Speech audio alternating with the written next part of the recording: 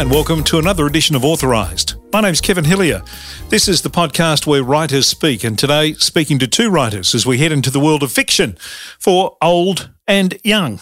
We'll be talking to one of Australia's best-selling authors, international best-selling author, Monica McInerney, about her brand new book, The Godmothers. Monica, of course, is a prolific writer, 13th novel this one, and we'll talk to her about her successes, also about what this book's all about, and about her life in general. So a fascinating chat coming up with Monica McInerney. You'll know her from books like A Taste for It, Lola's Secret, At Home with the Templetons, and Hello from the Gillespies. It's intriguing family storytelling at its very best.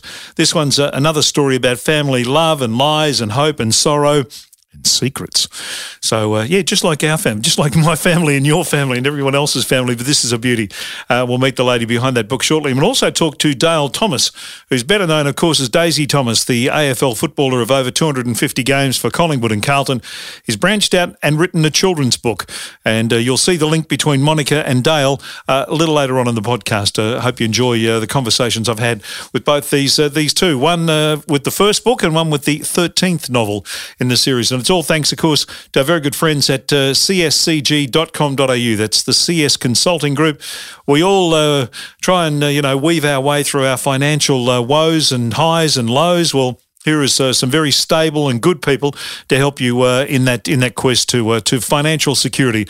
They'll help you out in all lines, all branches, all the tentacles of the financial world. They've got them all covered, and they'd love to hear from you. Jump on their website and find out more. It's cscg.com.au, or give them a call. They're in Melbourne on 9974 8333, 9974 8333. They are terrific people, and we thank them for their support of the Authorised podcast. Let's get to our two authors, Dale Thomas, a little later on. But first up, let's meet the lady behind this terrific new book called The Godmothers, and that, of course, is Monica McInerney.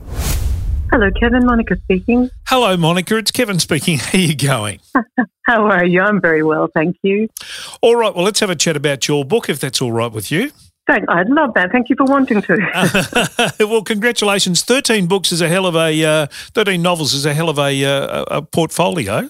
Thank you. In 20 years. I know, I worked it out. And I think it means I've spent about 14 years sitting alone in a room on my own with a computer. So that might explain some things about my personality, I suspect. So are you an appointment writer in terms of you make at 9 o'clock every morning, you get up and walk to the computer and do your stuff, or how do you go about it? I'm really disciplined. I am, because it's the only way to get a book finished, I think. And also I like to stay in that same, I don't want to say zone, but you get into a rhythm with writing. Like if you were talking to me and I was a sports person, I'd be exercising or practicing every day, or a musician. And I think writing is the same idea, in that you keep turning up day after day. Not every day is a great day of inspiration and imagination, but some days are, and you never know which one of those days is going to be the day that really powers you through to the story. So for me, it's a matter of, turning up every single day. No, look, I've written a couple of books, and they're not fiction books. They're books based on interviews and stuff, and that kind of takes its own journey down the road. How do you go about putting it all together when you're writing a fictitious book? In lots of ways, I think your work would have been harder than mine, because you have to stay accurate and you have to work in those guidelines of what the people that you've interviewed have told you. That's debatable. Well, I'll leave that to your lawyers, Kevin. But certainly from my point of view, that's the wonderful thing about writing fiction. I mean, my novels are what I describe as family comedy dramas. So, they're rooted in real life in that regard, that I want the readers to feel like they're in the middle of this very complicated family, or fictional family that I've invented. But I also want them to believe that these are real people that, real events, good and bad, are happening to. So in a way, really the sky's the limit in terms of imagination, despite those parameters. And I love, because I write about families and family secrets and secrets tumbling out. really it depends on what the makeup of each of my fictional families are, all the things that I can make happen to them. So it's quite a powerful feeling, actually. Even as I'm saying it, I think I quite enjoy being in charge of lots of people. So where the blurry lines of where, your family and the people you know and all that kind of come into your books and stuff, do you have that thing where people pick up, a book like The Godmothers and go, I think I remember that when that happened at our house 10, 15 years ago, and you're bringing it up in the book now? I think so, because I sort of describe writers as walking compost bins, in that we gather all this material. But seriously, as we walk around, every conversation you have, every person you meet, every place you go, it does all filter inside, into your memory, into your imagination, wherever creativity springs from. And so absolutely, like I might, remember a conversation or a particular personality quote that somebody had, and it's not right for the book I'm working on now, but maybe in a couple of books it will be. And that's where I gather my material. I suppose I'm like a magnet, and all these iron filings coming at me. That's where I gather. Like I don't use real people. Like people often ask, am I in it, or is such and such a person in it? And they're not, because if I was to use real people, they wouldn't do what I needed them to do. They'd always have to fall back into that person's way of being. But I certainly use elements. And in terms of myself, I know actually I don't write biographically, but I do emotionally. I use lots of the strongest emotions that I've been through, be they, everything from love to grief to fear to envy, all the big building blocks of a human being. I put those in too. In your books, and let's talk about The Godmothers, is there a character that's more you than any other that kind of is the one that you use to direct the storyline? The story. Funnily enough, with this one, because this is really this book, The Godmothers, is a family mystery in lots of ways. It follows a young woman called Eliza, who's in search of really her father, who she's never met. Her mother had promised to tell her who he was, and sadly something happened, so she wasn't able to do that. So her two godmothers have really minded her, and so the story is Eliza's as it goes through. But it's also the story of the two godmothers and secrets, and people keeping an eye on other people's lives and what they know about them. So it's kind of lots of things in the book, I think. Eliza is a very, very different character to me, and she was quite hard to write because she's turned her life into a very safe, no risks whatsoever, keeps the world at bay. And that's the opposite of my personality. So she was quite hard to write from that point of view. I almost had to do, okay, what would I do? So the opposite is what Eliza would do. So in that way, it's not me, but she was the person whose path I followed the whole way through. Was this a book that poured out of you, or was it a book that was hard to write? This book poured out of me, but I did have a false start with the book before this one, which I ended up not sending to my publishers or agents, and that's one of the reasons it's been 3 years since my last book, is that I had spent 2 years writing another book. But when I finished that, after 200,000 words, and read it back, I wasn't happy enough with it. I thought, no, this was a book I needed to write. I needed to write a lot of emotion out of myself, but it wasn't a book to be published. So when I started The Godmothers, that felt like a dream book because I knew what the story was going to be. The plot took off. Apart from Eliza and her two godmothers, there's a very lively supporting cast that I had a lot of fun with. So it's a serious book, but there's lots and lots of humour in it. So from that point of view, it was a really good fun to write. Comedians talk about starting with the tagline and then building the joke around it. Do you start with the finish of the book and then build the book around it, or how does that kind of process work for you? No, I'm the opposite. I never know what's going to happen at the end when I start. Yeah, a lot of writers do. And again, your experience would have been different, of course, with non-fiction books. But with mine, because I'm everything I do is because I'm a reader. So I started reading as a 4-year-old. I read so much. I read a couple of books a week still. And I love not knowing what's going to happen as I turn the pages. And as a writer, that's what I want, that same feeling. So when I'm doing the very first draft, I do not know what's going to happen. I know who my main characters are. I usually very soon know the big event that's going to propel the plot.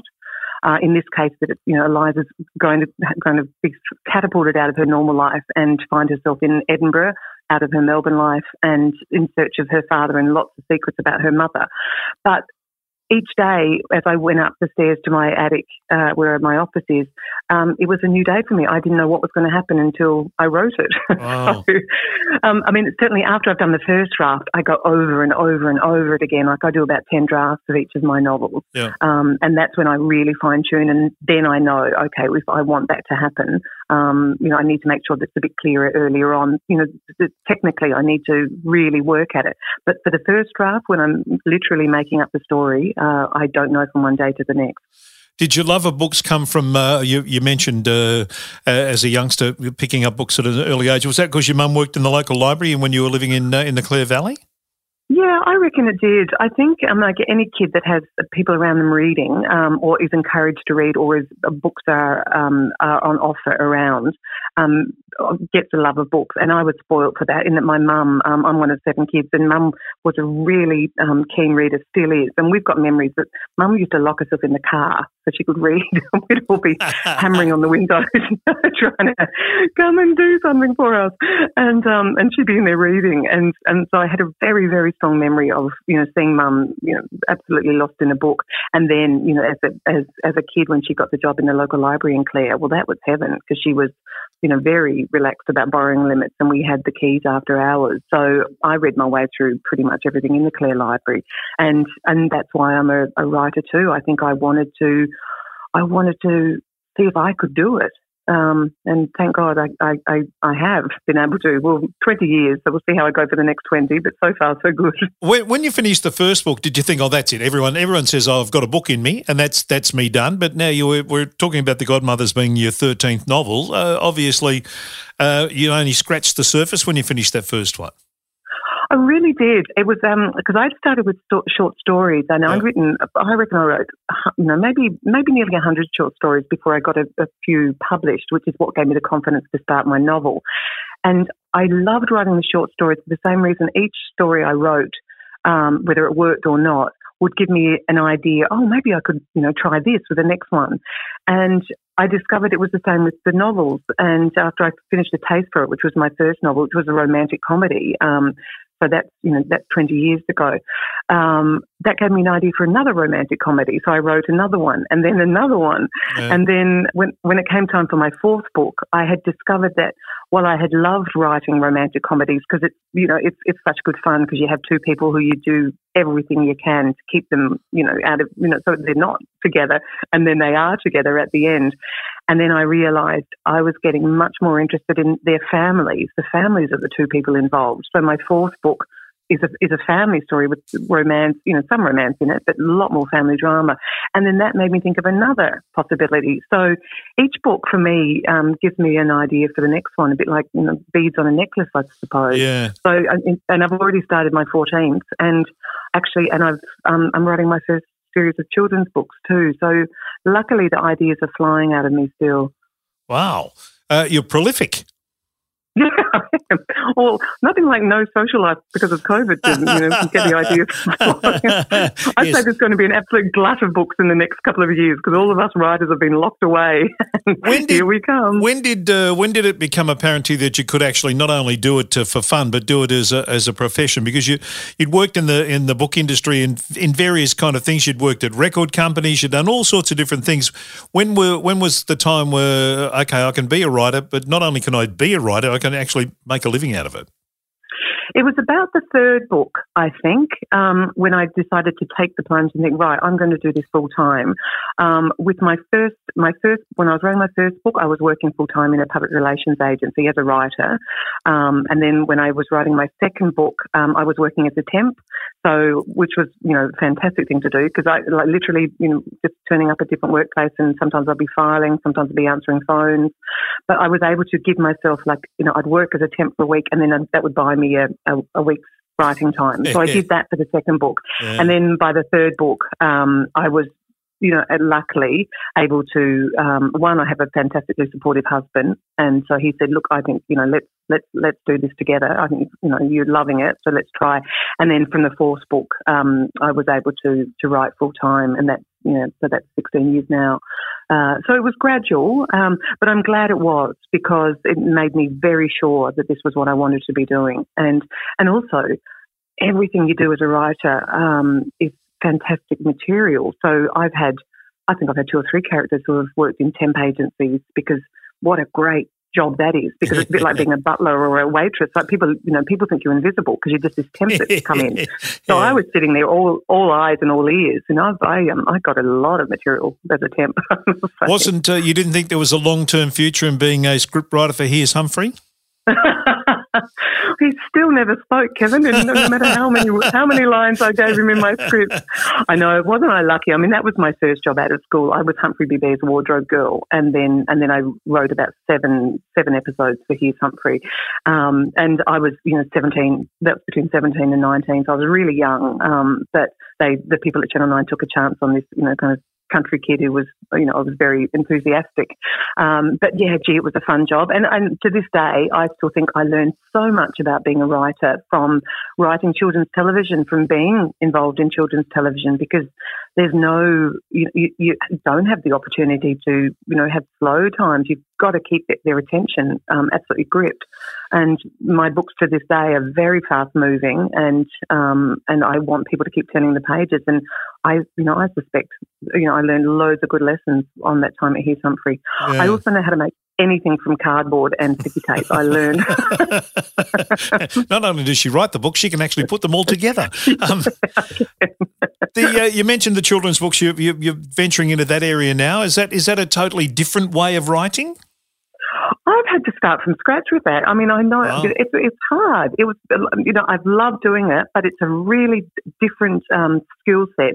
I mean, my first one is coming out in April next year with Penguin, and it's called Marcy Gill and the Caravan Park Cat. And it's for young readers, like 10 and under, and it's a chapter book. So it'll, short chapters, but some illustrations dotted throughout. So I'm having the real joy of working with an illustrator called Danny Snell, and that's the first time, like, my words are being turned into pictures. That's never happened before. And it's a family story, so it's, lots of humour and, drama simmering underneath for that younger age group, but it's also got magic in it. And that's been so much fun. So I can make magic happen. And it's going to be quite funny to go back to writing my next adult novel, because I want to put magic in it, but that might be a little stretching credibility, I think. But no, I'm working with a really fantastic editor at Penguin who's been very patient, because there's a lot to learn about writing for children. You can't give much. You just got to get cracking. You don't have long to get their attention. So I'm learning a lot from that. But any writing is great experience for a writer. So I'm loving it. The geographic locations that you use in your books, I mean, in the Godmothers, you go from Morwell to Heathcote to Edinburgh to Ireland, where Braveheart was filmed. Is that a thing that you've always been really conscious of having as part of your thing? Yes, it is, and I think it echoes my real life. Like I grew up in the Clare Valley, as you mentioned, and then lived in Adelaide, and I went to London, and then Sydney and Melbourne, and where I met my Irish husband, and we moved back to Ireland, then we moved back to the Clare Valley, and then Tasmania, and back to Ireland. So we've been moving like for a long time, like for the last 30 years of our marriage. We've been going back and forth between the two countries, and I'm very aware of what travel does to you, in the olden days when we were allowed to. But the anticipation, but the trepidation, the opportunities that open, the fact that you take yourself wherever you go, I find very interesting, that you can sometimes arrive somewhere thinking, okay, I'm going to reinvent myself, but there you are, your whole life is behind, coming with you. Yeah. And from a novelist point of view, I find that very, very interesting, to pull people out of their normal lives and fling them into a new environment. And I think that comes from my own experience, as I mentioned. But also, as a kid, like I grew up in a really small country town called Clare in South Australia, and it was through books that I learned about the rest of the world. Like I read about snow in Enid Blyton's books. I read about coves and islands and, the Mississippi in Mark Twain's books, long before I ever saw that in real life. And I think that has come from my childhood, that I loved reading about other places through books. And I think that's what I want to do for people that read my books. Like, and especially now, you know, when we can't travel, and I've only had early reviews of Godmothers, it's only just out, but people are saying, God, that, you know, I feel like I've been traveling, thank you. Like it was, like I have a whole chapter set on a plane, which was very weird to edit because the idea of sitting on a plane, you know, with people really close and, you know, those kind of, the easy days of travel. But yeah, I think I love the possibility. I love what travel offers us.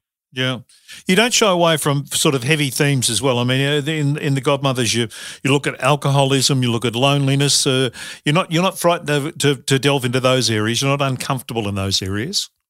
No, I'm not, because if I want to write about families and human beings, which I do, I have to show the shadow side as much as the light side. Yeah. You know, as I mentioned, my books have a lot of humour in them because luckily I'm from a family where, you know, it was like an Olympic sport to make each other laugh.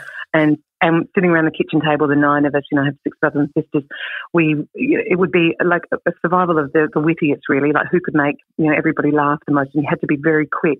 But I've also, you know, and I've had a very joyous and love-filled life, but I've also felt, you know, great grief and sorrow and anger, and I've seen terrible, sad things happen to people very close to me, and I see how that shapes people. I see how it shapes me. You know, I think I'm shaped by grief and by love in equal measures. Yeah. And like, you know, every human is. You know, if we had time, if I could flip it and I asked you questions, I'm sure I would discover, you know, some great losses and sadnesses and hardships you've had, as every human's had. And if I want my books to be the most real that they can and to feel authentic too, I have to touch on, I need to climb inside the dark times for us all, as well as the brighter, happier times. You mentioned you're working on your 14th book now. Is there any COVID kind of connection in what you're writing currently? Not ever. I reckon I'm going to set all my books in 2019 from now on. I don't think anybody will ever want to read about a pandemic, ever. Do you think? No, I'm with you. Yeah, I just think, I mean, I never sort of specify particularly what year it is in my novels, because they get published at different times around the world, and you know, and hopefully they still be read over years. But I mean, I think what's happened in COVID will come into my books in some way, because I've been affected, you know, very personally. In that I was over in Australia. I usually live in Dublin with my beautiful husband, and in late February, I came over to see my mum and family, and a bit of a work trip as well. And I got caught up in all the flight cancellations and border closures. So I've been here since. I was supposed to have only seen my husband, been away from my husband for just under 4 weeks, and we haven't seen each other for 7 months. God. And that has been very, very hard at times, even though I've had, you know, great joys of, you know, really unexpected special time with my mum and family. But I know that will come into my novels in some way, a separation of some sort, because it's been, you know, it's been life changing for me. And, you know, my husband and I talk every day, thank God, and video calls, but you know, I don't know how that will come out in my books. I don't know. You know, I'm 55 and unexpectedly found myself living with my 81-year-old mother and a cat. You know, I didn't think that would happen for 7 months. So who knows? That might change shape. And once it's been in my compost bin for a while, and, you know, who knows what that might come. I have to just take it all. But if I can do my best to avoid the word pandemic in any of my novels in the future, I sure will. I'm with you on that one, 150%. The dedications in the back of this book, it's obviously some personal sort of things about this book as well. Yes, they do. It's a really special thing to be able to dedicate a book to people, or to mention people in acknowledgements. And it's actually quite hard to write acknowledgements sometimes, to keep it quite brief, because, you know, my name's on the cover, but so many people are involved with not just the publishing, my publisher, my editor, the proofreader, the printer, the sales reps, the booksellers, you know, the book side of things, my agents, so many librarians, etc. But also my family, several of my nieces and nephews helped me with research, came on research trips with me for this one. And some of the action in the Godmothers takes place in a hotel called the Montgomery, a gorgeous boutique hotel in Edinburgh in Scotland. And that was named after a really dear friend of mine, Bruce Montgomery, who was a journalist with the Australian and the Australian in Tasmania. And I've always loved his surname, and that was always my plan, that I was going to surprise him like this week and send him a copy of the book and say, there you are, I've borrowed your surname, thank you. And to our great sorrow, Monty was diagnosed with cancer last year when I was actually in Edinburgh researching the book. He wrote to us with the terrible news, and he died in January this year. Yeah. And but I was able to send an early copy to his wife, who's a very close friend too. So again, that that bittersweet. Every time I read the word Montgomery in the novel, it makes me feel great sadness for Monty's loss. But I'm very pleased to be able to honour him in that way. Yeah. And the book is dedicated to a very dear friend. He's like my surrogate grandfather, a fantastic Irishman called John Neville in Ireland, who's in his mid-80s. And he built my writing desk and also my attic in Dublin. So the book's dedicated to him, because what could I do without my writing attic? And he's really touched, and so are his family, I know. So you get to do lots of special things, with those acknowledgements and dedication. Terrific. Well done. Congratulations. 13 books, 13 novels, not to mention, as you said, the 100 short stories or so you wrote before you even got the first novel up and going. Thanks so much for spending some time with me, Monica. I really do appreciate it. And let's hope you get to go home and spend some time with your husband soon. I'd like that. Thanks a lot, Kevin. Really great to talk to you. Thank you so much. What a lovely lady, and what a terrific chat, and what a success story she is and will continue to be. Her 13th novel, as she said, already working on the 14th, and a children's book, which is why I thought we'd go down this track to finish off the podcast this week, and that's talk to a man better known as an AFL footballer for 258 games it was, 101 with the Carlton Footy Club, and the rest, the other 157 with the Collingwood Club, where he became a premiership player in 2010. In 2015, post his football, he became a father to a delightful little girl called Tilly, and of course part of that is reading books to kids. And well, let's catch up with Daisy Thomas, Dale Thomas, and talk to him about what it's all about to be a published author and how that feels. Look, it's a nice thing to have on the list of achievements, I guess you could say. Probably a lot of people, and especially my teachers back home in Druin, would have believed a lot of these sporting achievements on that list, but potentially not the fact that I would have one day been a published author. So it is something that sits quite nice with me, to be honest. I was going to say, have you rung your 5th grade English teacher and reminded them of how harshly they treated you back in the day? I haven't. I did put a little cheeky comment on one of my Instagram posts, and a few of my schoolmates who I still keep in contact with were kind enough to tag a few of the teachers in there. So I think they certainly know how I've done. So it's good to see. Well, we know the obvious motivation and inspiration for it was your beautiful daughter Tilly, but how did you actually go from sort of mucking around to it actually being putting pen to paper?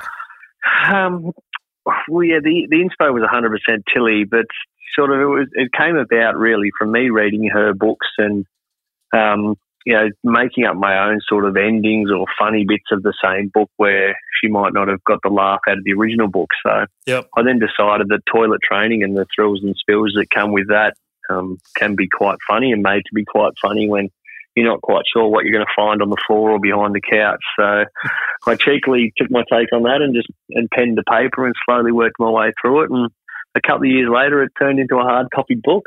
It comes under the kind of inverted commas joys of parenting toilet training, doesn't it? It does. It's sort of my cheeky take on it. I think for anyone who's followed my career or seen me interviewed or whatnot, I think you can certainly pick up those tones of my sort of lighthearted. And pretty much a locker room mentality, vocabulary-wise too, I would have thought. No, well, again, it got tidied up a little bit from some of some of the phrases that I had used and penned down there, but we got there in the end. So is poopy pants what you were calling Tilly, or is that just what maybe you were called when you were younger and going through it? No, I think that was the most sort of PG version of what I wanted to come up with, that we could go within in a range that we could sell books to the wider public. So the Poopy Pants was just sort of the character name I came up with. Beautifully illustrated by Alison Mutton. Oh, absolutely, mate. The job that she did, and that was, as you say, the process that happens of, starting off with the idea and then sending it off and choosing the illustrator and her coming back and forth and us discussing colours and just everything. The book, I just think we open it, it's those infectious colours, and her style of illustration is just so fantastic. I could not be happier with the work she did. Is there an audio version of it? Is it an audio book as well? I think there is. I'm pretty sure you can somehow find the audio. I haven't narrated it, which is probably a good thing. That would have been good with your own sound effects and everything in there, I would have thought. Well, maybe. If the people want it, that's potentially an option. I can do that. It is only a kid's book. It'd be probably the third or fourth book I could put myself down to actually claiming that I've read from start to finish, if that is the case. Oh, well, that's the funny I was going to say. A lot of footballers I know and have met over the years have often said, I've now, on the release of their second book, they've said, I've now written more than I've read.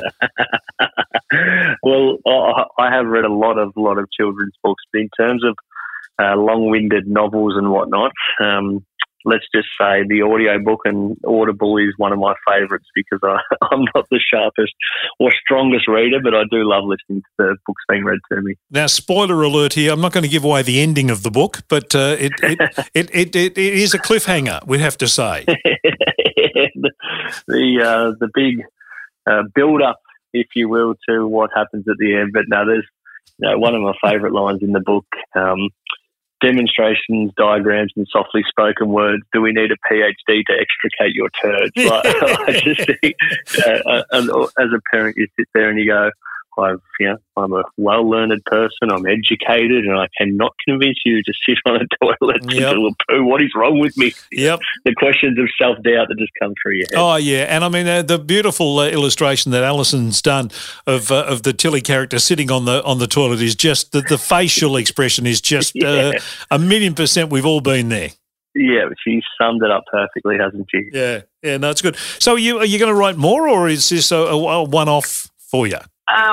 Never say never. Look, I don't have any hard ideas as to things that have, or ideas as such, but, Tilly's moving on to the schooling phase of her life now, so already there's some things that have come up that I thought, geez, I reckon, similar when you can relate to them as a parent, there could be a little book idea in that. So I'll keep a little black book of ideas, and potentially just maybe Poopy Pants adventures as she goes through life could be a nice way to just follow Tilly's schooling journey.